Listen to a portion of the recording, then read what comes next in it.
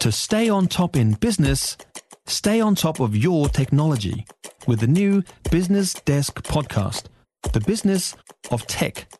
Listen on iHeartRadio or wherever you get your podcasts. Health, always a conundrum, and our GPs are dropping like flies in 10 years. There's a 50% chance that your current family doctor will no longer be there. On the line with us, Dr. Bryan Betty, who's the Medical Director of the New Zealand College of GPs and a practicing GP himself, actually. Hello there, Doctor. Hey, Doctor. Oh, hi, how are you? Doing well. So we've had a very interesting discussion. We've got some questions for you, Bryan. Okay, fair enough. Why have we got this crisis? Why are so many people dropping out? Yeah, look, I mean, this hasn't just happened overnight. It's been over the last 10, 20 years. This problem has been flagged, and it's sort of been hidden under the surface that we haven't been training enough GPs in New Zealand. That's been basically the problem. Why don't we? So is that because we don't have the staff to train them, or we don't have the applicants? Or the threshold's too high to get into med school? Yeah, well, look, I mean, there's a number of issues here. One, we don't train enough doctors probably in New Zealand. That's problem number one. Number two, basically undergraduate medical students don't get much exposure to general practice, so their whole experience is often hospital-based. So the weighting is towards hospital specialty. So now what we're seeing is less than 20% of graduates now say they want to do general practice. Now, what we know is that should be around 40 to 50%.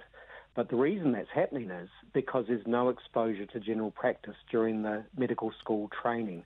So this is a real issue. And the third one is we've now got a big differential. So if you go into specialist training to be a GP, you're actually paid less than if you go into specialist training in a hospital. So this differential thing that's occurred. So there's a number of reasons this has occurred, and it's really started to come to the fore now with this research that the college has done. So what are we or they doing about it?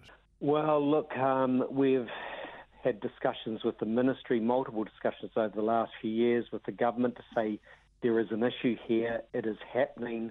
We're getting close to the line where we've done these surveys and 50% of GPs are now saying they are potentially going to retire in the next 8 years. We're not training enough doctors. We have 200 in the training scheme this year, but we need 300 a year just to maintain the levels. And so we're pushing the government and the ministry very hard on these issues that they need to be solved. Is the amount of people retiring, you say 50% are retiring in the next 8 to 10 years, is that because they're of retirement age, or is that overworked and burnt out with the profession? So there's a combination of issues that have actually started to arise. Number one, yeah, we do have an ageing workforce and we have to acknowledge that. But more importantly, there's been a significant increase in burnout amongst GPs over the last couple of years, and that's been backed up by other surveys we've done. And GPs are reporting they're feeling overworked. They've got very high patient numbers. There's a lot of off-patient administrative work that now the system and the DHBs are wanting to be done. And they don't feel they've got a lot of support or recognition for the work that's going on in the system. And funding is another issue that's become really very apparent over the last few years. So when you say... There's a number of issues that have come together. Right, yeah. When you say funding, Bryan, what does that mean? We hear that too. What funding? Yeah. So basically the way GPs are funded is per patient that enrolls in the practice, and the government gives a fee for that. Then there's co-payment, because the funding from the government doesn't fully pay for the cost of the running of the practice. What's actually happened over the last 5 to 10 years, there's a huge amount of administrative work and work that's expected to be done when the doctor is not face-to-face with the patient. And the trouble with the funding for the government, it doesn't recognise that fact. So what we're seeing is GPs working weekends, after hours, 60, 70-hour weeks, just to stay on top of the work. And the funding system wasn't designed to do that. It doesn't reflect the amount of work that's been done. And a lot of GPs are saying, well, look, I'm just working too many hours here for the remuneration of what's coming back to me for the work I'm doing. And actually, the funding we're getting just doesn't reflect the amount of work that's here. It's fascinating to talk to you. Talking about what will be a chronic shortage of GPs. Dr. Bryan Betty is joining us. Thank you again, Bryan. Hey, Doctor, do we get many GPs come here from overseas, and why don't we bring more in from overseas? Yeah, look, that's a really good question. Yes, we do. We're very, very dependent on overseas medical graduates. About 40% of the New Zealand workforce is overseas trained.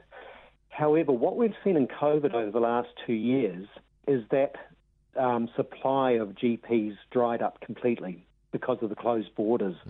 And what's been discovered once that's happened is that we've got an underlying shortage of New Zealand-trained GPs or GPs within the country. So, we are actually very, very dependent on that.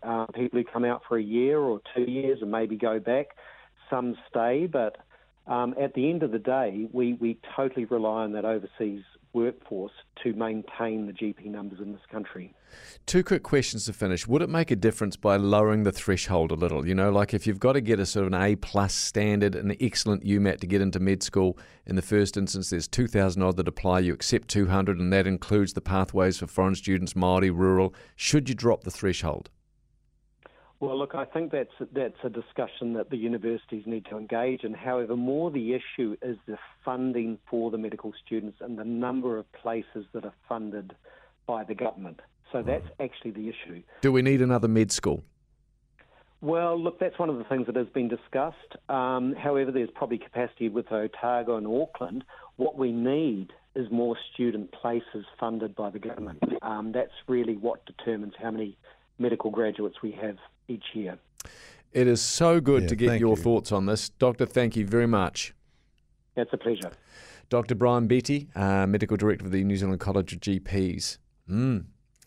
So it's money from the government, and we'd have many more trainees. Simple. Simple.